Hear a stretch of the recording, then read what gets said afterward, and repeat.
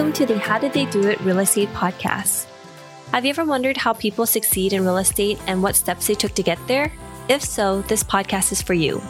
Your hosts, Sayla and Eileen Prack, interview top experts in the real estate community to share with you their real estate journey and how they achieved massive success. Our goal is to provide you with valuable real estate resources and to help you apply it to your own real estate goals. Welcome to today's episode of the How Did They Do It Real Estate Podcast. I'm your host, Eileen Prack, and today our guest is John McGeown, and he is the owner of High Fidelity Property Management, which he started back in 2010. So welcome to the show, John. How are you doing today? Thanks for having me. I'm doing well. How about you? I'm doing great. Thank you so much.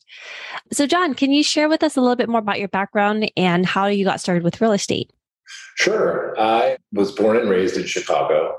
And right after high school, I joined the Navy. I spent 4 years in Southern California. San Diego? In San Diego, yeah.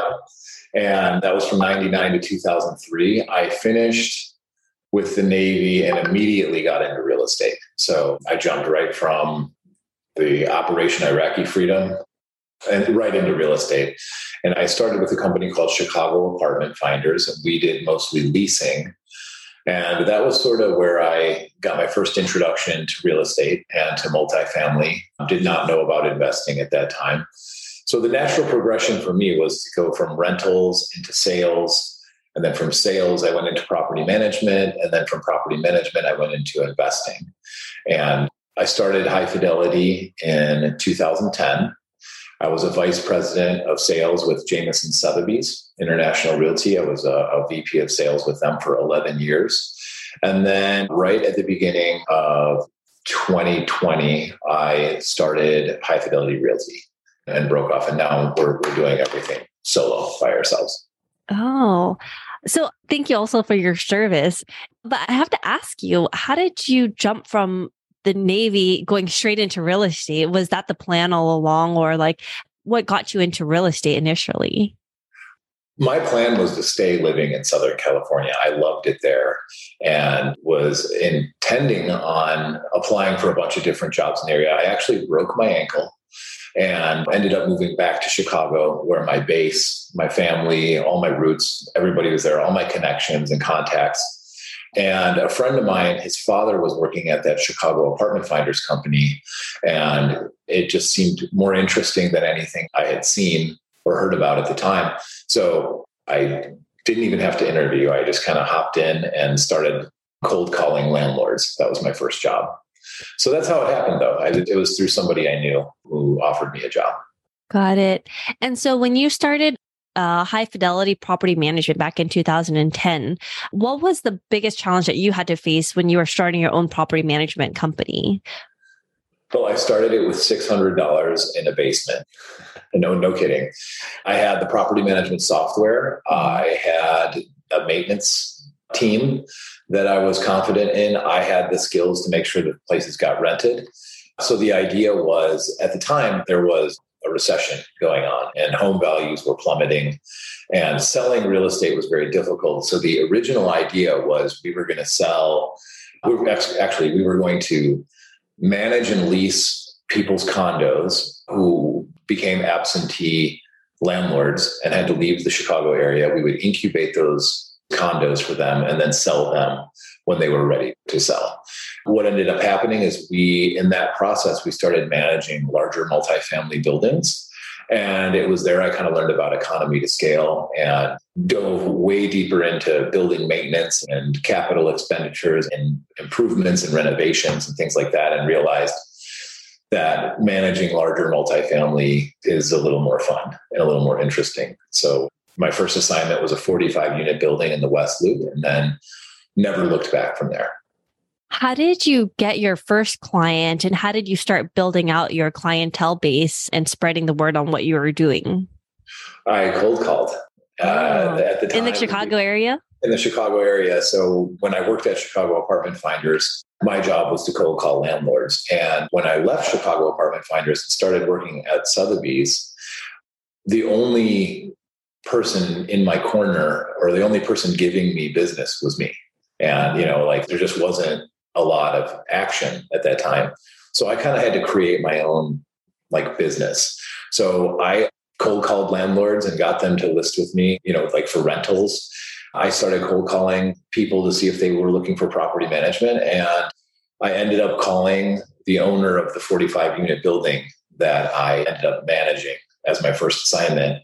He had a listing on Greenview. They had just started a $500 million fund. They sold a mortgage company, partnered with a huge capital partner. So they were just getting started themselves and they weren't really too experienced. And so we felt like we were a good fit for each other because they were just starting out in the real estate space. I was just starting as a property management company. And so that's how I got the first big one, really, was I cold called them. And they actually offered me a way bigger assignment. There was a 105 unit assignment and I was intimidated by it. And I said, you know what? I don't think I'm set up for that kind of scale yet. I appreciate the offer. And they said, well, what about a 45 unit building? And I said, now that I think I could sink my teeth into. And so I did all the lease up and then managed it for them. And then when they were ready to sell, I helped facilitate that as well. I didn't sell it for them, but all the stuff that comes with selling a property from a property manager's standpoint. I think it takes a lot for a person to really understand what their capabilities are to be able to turn down an assignment that they are not ready for. They're not willing to take that on yet. And because you understand where you are in that situation and not wanting to let down and fail in what you're trying to do, but set up the stones and foundations to get to that point where you are ready and you built up that experience and that knowledge base to be able to take on, the 100+ larger assignments. Yeah, totally. Your reputation is one thing that somebody, it's like it takes forever to build, but only a very short while to destroy. And I just never wanted to be known as somebody who was comfortable getting out over their skis. I always wanted to kind of operate in a safe place. I mean, that's one side of it. On the other side of the coin, challenging yourself and pushing and learning and developing and getting better, that's one thing. But taking on something that's beyond your capability is another thing. And the risk was just too great at the time. When you made that phone call and you did that cold call, what was like your proposition or your value add proposition that you were showcasing that stood you out across other property management companies that they decided to, not only after you had turned down the 105 unit assignment, but offer you another 45 unit that they had in their portfolio? So what happened is I called the owner and he answered directly, and I was good on the phone, respectful of his time. I told him, I said, I see this listing here. You have it on Greenview listed for 2,600. What if I could get you 28? And he kind of laughed, and he said, all right, well, sure, I'll give you a shot. 2 days later, I had it rented for 28 and I had an application to him and I said, hey, here you go. And he's kind of like, well, I'll be, and he said, we should meet for coffee. I'd like to learn more about you. So we met for coffee. And that's when he learned. I didn't even tell him I had a property management company at that time. I was really just doing that to get the place leased for him and, work him in as a client. But then we met for coffee and he explained about the property management company. I'm looking to grow. And he said, oh, I have a real estate company. We just started. And so it kind of just waterfalled from there. What was he doing differently that he was, in his mind, the owner thought that they could only get $2,600 for that lease, but what did you do differently to be able to get to that $2,800? I just knew the market really well. I knew the product type he had. The location was A+. The time of year was right. And sometimes just by looking, you can tell that something's under. And I really put all my chips in that basket. I'm like, I think you're under rented. I think I can rent it for more. And give me a shot. Let me show you what I can do. And my proposition to him at the time was like, look, you can keep advertising it on your own. If I rent it for you, the only way I'll get paid is if I bring you somebody that you approve of. So what do you have to lose? And he liked that. And yeah, I mean, that was it. But to answer your question succinctly, like I knew the market. What are some of the biggest mistakes that you see or like the biggest pitfalls that, people who self-manage themselves tend to do versus hiring like a third-party property management company? Because in this scenario, you could already see that because you were so well versed in the market, you already had a higher knowledge of what you could get rented out for. You had a leg up in that space versus like an owner who might not necessarily know the ins and outs of the markets as well as you do. What are some other pitfalls that you typically see with self-managing people versus hiring a third-party manager such as yourself? I think that there's a lot of really good owner-operators, people who self-manage. But what our clients, the people that I interact with the most, are generally people who do real estate as a hobby. They've bought one building, they've bought two buildings, then some life distracts them, or some event at the building pushes them over the edge where they're like, okay, I thought I could do this by myself. I can't do it anymore. I need a third-party manager. I think a pitfall is a lot of owners, they underestimate how much time it actually takes to manage the building properly. Fielding tenant phone calls in the middle of the night, the different personalities, managing different personalities, making sure that you get all the administrative lease documentation done properly. It's a lot of work. And some guys and gals are really good at it up to a certain point. And so I think that overestimating your abilities and how much time it's going to take is a big pitfall. How do you manage between, or has there ever been a time where you and the owner had a conflict about what to do with the property and maybe potential tenants? And how do you tend to resolve those types of conversations and come to a conclusion? We've been really blessed. Most of our owners are in alignment with us. That we're not partners on paper, but in practice, we approach our relationship as if we were partners. But, things do happen from time to time. Sometimes we make mistakes on under communicating. I think over communicating is like the way to go always in this business. But sometimes if you're not letting somebody know what's going on and they're left out of the loop, and then you bring them in after the fact, that can rub people the wrong way. And the way you handle that, I'm trying to answer your direct question, but the way you handle conflict is through communication and reminding each other what the goals and objectives are. And our relationship with investors, our clients, is predicated by a management agreement. And you can tell very early on what type of client someone's going to be with how they approach the terms of the management agreement. So people who are, our job is to make and save owners money. But sometimes when people are, at the risk of sounding politically incorrect, like penny wise, pound foolish, that can get in our way. Now, it doesn't happen very often, but when it does, getting on the phone and talking to that person directly, or meeting for coffee, and always going to the data and going to what the most pragmatic solution would be is how we manage through those difficult situations. I think having data, though, and having something as backup to kind of authenticate what you're trying to accomplish is the best way to go about it. We love hosting this show. When we started this podcast, we were doing all the editing and post-production ourselves.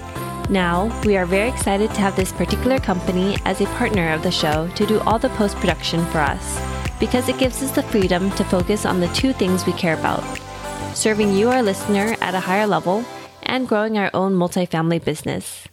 If you are like Sayla and me, then you want to add value to others while scaling your business. A podcast is the best way to do both, and we invite you to contact Adam Adams. He can help you launch your podcast, market your show for more listeners, and take all the post-production off your plate so you can focus on your business instead of in it.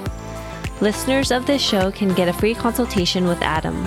To schedule your free consultation, find the link in the show notes.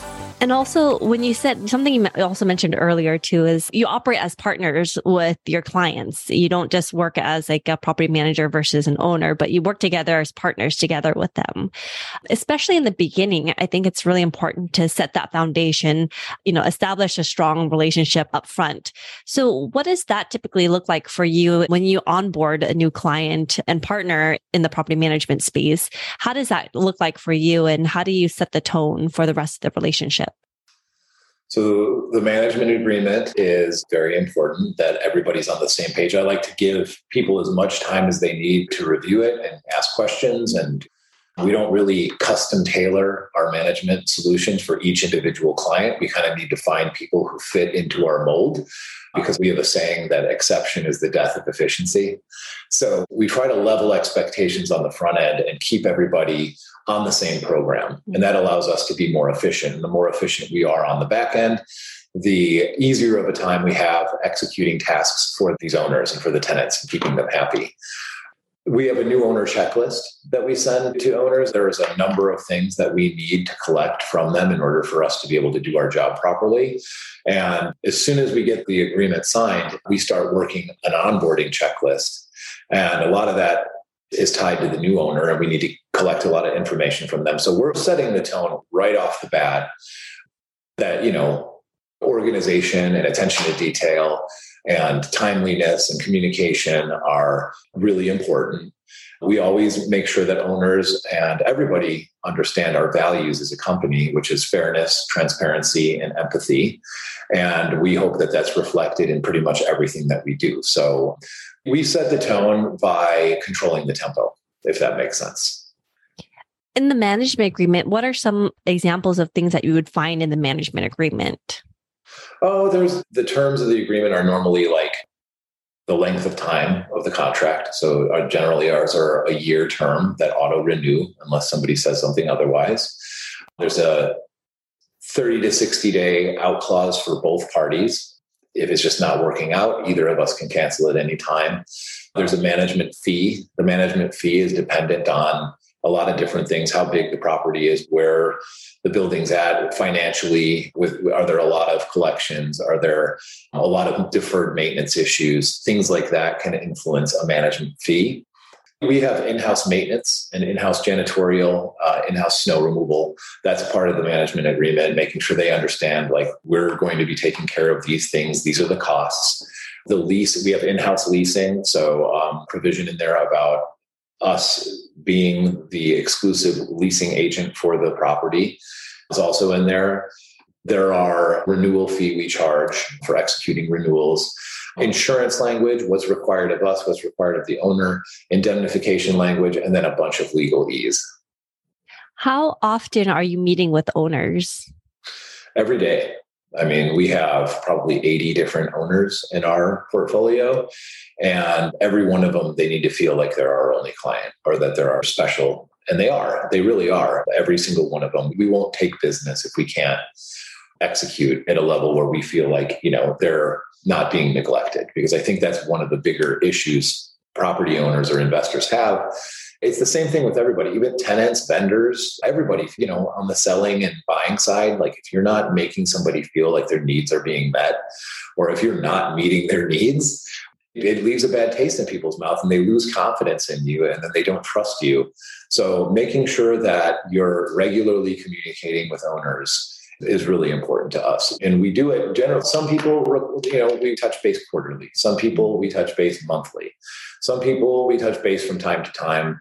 Most owners, we're talking because there are thresholds and protocols for expenditure limits. So we're engaging them whenever there are repairs. So they're hearing from us then. We're engaging them whenever we're in our renewal season, where we're our heads at as far as what the renewal rate should be, what happens if they stay, what happens if they go. If they go, what kind of leasing rates are we looking at? Those are all questions that we're asking on a consistent basis. But the most successful relationships we have are with people that we're communicating with on a regimented, consistent schedule. Are you focused primarily on just multifamily apartments? Yeah. Yes. In the Chicago area? In the Chicago area. We'll do some of the Chicago suburbs. We have buildings we manage in the close surrounding suburbs, but there's so much meat on the bone in Chicago. We tend to just stay focused in the city's north side and parts of the south side. What's the typical average size of apartments that you like to manage, or what's your sweet spot? Sweet spot would be anywhere from 6 apartments to about 50 units. Got it. Perfect. Awesome. So fast forward to today, John, or in 2020, when you decided to start High Fidelity Realty, what prompted that transition and how did that company start and what's that focus for that company there?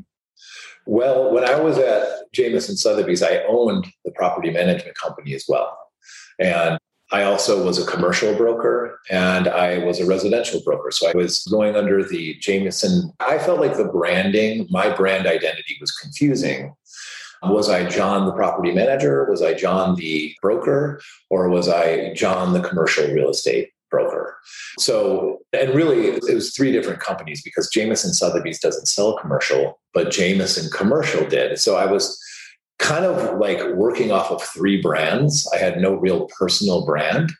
And I felt like by eliminating the Sotheby's brand and not relying on that and developing my own brand, it would be less confusing for people and easier for me to get my message out there of who I am and what I do and how I'm different and why people would want to work with me. And it's helped. It's helped. As much as I loved working at Sotheby's, I still am really good friends and partners and a lot of clients still there. Actual brokers who work there who are clients. It's kind of funny. Like a lot of my clients are in real estate. But it was about kind of like clearing the pathway for a new brand that I was trying to get out into the market. And the brokerage arm is really, it's there to service the property management company. We don't really focus on like selling single family homes or selling condos. We do that for friends and family when it makes sense. But generally speaking, we have a brokerage so that we can rent apartments for owners in our portfolio. And then we also have a couple of strategic partnerships with other owner operators who have their own management organization. They've got a good system going, but they don't do leasing. So they'll hire us to do leasing for them. And, that's something we're looking to grow in the future. But really, I mean, it's been almost 3 years, and the focus, it has been and will be making sure that the owners in the portfolio are taken care of well. Got it. So, John, how has real estate investing impacted your life so far? Very positively. I started in 2015 as a limited partner, and I kind of watched on the sideline as a few different groups got going. From 2010 or 11 to like 2020, there were some really solid years, and there were good neighborhoods that were developing where you could buy property at a good price. Construction costs were reasonable. You could renovate stuff and re-rent it and make a decent spread. And so I watched people fail. I watched people succeed. I kind of took the good and left the bad and started on my own in 2016, buying buildings in Logan Square here in Chicago. And even after watching people make mistakes and succeed, you still make your own mistakes and you still have your own successes. And it's been good because it's another echelon, like raising money and presenting a business plan, like doing that 3 or 4 times a year. It's a lot of work, but it's really rewarding. And when you find buildings that you think have potential, or I think have potential, and I present that to people and my terms that I'm asking for are met, it's validating. And it's satisfying once the problems are solved and the puzzle is put together and you're looking at a finished product and now we're managing it, it's stable and we're sending out reports and we're giving distributions and investors are happy. That to me is where I find a lot of satisfaction in the work. And if there was one thing that you know now about real estate that you wish you knew when you first started, what would that be? How hard it is. Like when I was younger, maybe a little cocky or just naive, kind of thinking like, get the management software, got the maintenance team. What can go wrong? There are so many obstacles and there are so many pitfalls that you can fall into. Just growing a staff of people to work for you and becoming a better leader and manager of the team has been like a humbling experience.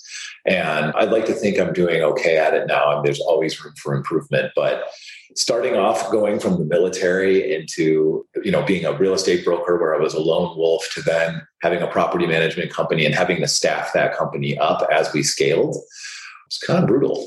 And I just, like I said, with those owners, you buy a piece of real estate, you're like, hey, look how good, it can't be that hard. And then you get into it and you're like, oh, wow, this is definitely harder than I thought. So I'm glad no one told me how hard it was going to be.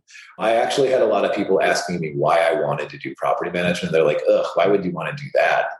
And that kind of fueled me. That kind of made me want to do it more. But no one said, like everybody said, don't do property management. The margins are thin. You should just invest in real estate and live an easier life. But I wanted that infrastructure and I wanted a little bit more of a predictable income than sales brokerage provided. But yeah, I think the biggest lesson for me is like, don't in the future, whether it's a new assignment or a new endeavor or a new idea that you want to implement, like really think these things through and look at all the angles and make sure that you've got all your bases covered before you commit. So what do you think is the one thing that sets the successful people apart in real estate then? Never giving up.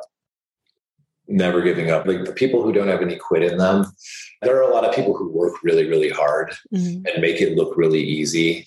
That's an art form, I think. And there's a lot of people who watch the real estate shows or read a little bit about it in the news, and they kind of get this idea that just because they know a lot of people or they're good at marketing, that's going to translate to sales commission. And it doesn't always. So I think what sets the great brokers or owners or business people apart is like having goals, having objectives, and then stopping at nothing to make sure that you're meeting those. Because it gets tiring. Your gears get ground down. And sometimes it's easy to convince yourself that maybe there's something else you should be doing. But staying true to the original vision and the business plan is, I think, what separates the good from the great. So, John, what continues to drive you even through the difficult times, especially the growing pains of growing up your own business and everything like that, scaling up to where you are today? What continues to drive you and motivate you even through all the obstacles that you have to face? Well, as weird as it sounds, like it's an interesting dichotomy. Like I like working, but I like my freedom more. And being an entrepreneur and the owner of the two companies and being in control of my own destiny and the unlimited income potential, those are all things that drive me still. Awesome. And John, if our listeners wanted to find out more about you, find out what you're doing, where's the best place that they can go? We have a website, www.hifipm.com. That's HIFIPM.com. But really, I would encourage people just to email me directly at John, JOHN, at hifipm.com. Awesome. Thank you so much for your time today, John. My pleasure. Thank you. And thank you for listening to our podcast today, brought to you by Bonavest Capital. We would really appreciate it if you can go to iTunes right now and leave a rating and written review. Also, please don't forget to subscribe so you can always get the latest episodes. You can also connect with us on Facebook, How Did They Do It Real Estate. We'd love to hear your feedback and any topics that you're interested in for future episodes. If you're anything like Zayla and me and believe that real estate investing is a great way to create passive income and build long-term wealth, check out our free apartment syndication due diligence checklist for passive investors at bonavestcapital.com/checklist. Zayla and I created this checklist for ourselves as we evaluated different multifamily syndication opportunities as a passive investor. So we would love to share it with you so you can use it as a resource as well. Download your free copy today at bonavestcapital.com/checklist. Lastly, to learn more about us, you can go to bonavestcapital.com and fill out the Contact Us page so you can speak to us directly. Nothing on the show should be considered as specific personal advice. Please consult your legal, tax, and real estate professionals for individualized advice.